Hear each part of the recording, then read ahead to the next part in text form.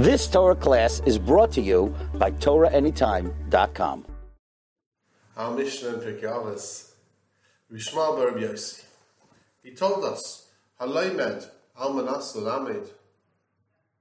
If you learn in order to teach, speaking biyadai lilmad lamed, you'll get the opportunity to learn and to teach.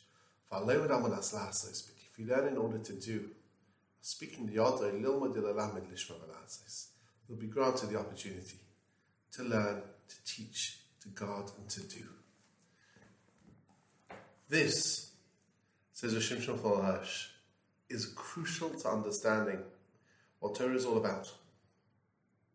Number one is that the intention to pass on that which you learn is a critical component part to learning. Why? Because when you know that you're going to have to share it with somebody else, you're forced to clarify the ideas. You have to make sure that you have it crystal clear in your mind, because you cannot communicate successfully or succinctly anything you don't fully understand. But the supreme value isn't learning. The supreme value is almanas la'asais, in order to be able to do. To take the Dvar Hashem, Hashem's words, and put it into practice. We're meant to teach that to anyone and everyone who needs it. To anyone who is able to grasp the concepts of the Torah, even if it requires a huge amount of effort on our part. That's a responsibility essentially incumbent on every Jew to share Torah, each one on their level. But the Torah that we're meant to teach, the Torah that we're meant to share, is a Torah where there's a resolve to put into practice that which we learn. It is not something purely theoretical.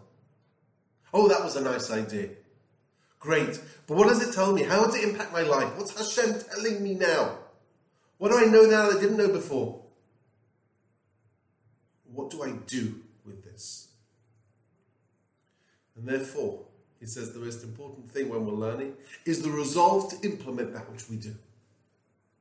Now the truth is, to deduce the Ratzon Hashem from the Torah that we learned requires a huge amount of breadth and depth. It requires that we learn to the best of our abilities, using our intellectual faculties to their max. Not easy come, easy go, oh, it probably says this, oh, it might mean that.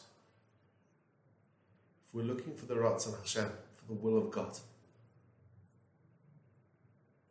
it's incumbent upon us to learn to the best of our abilities to use our sicha, as driven by our sherish and neshama, each one in their own way, to draw out the Ratzon Hashem from that which we learn.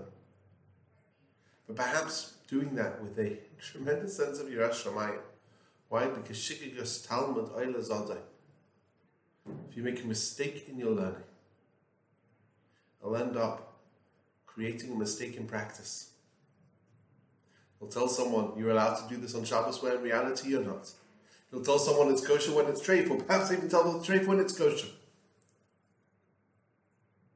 The only way to be sure of getting it right, siyata d'shmaya, is to make sure that we learn with the best possible intentions to the best of our abilities.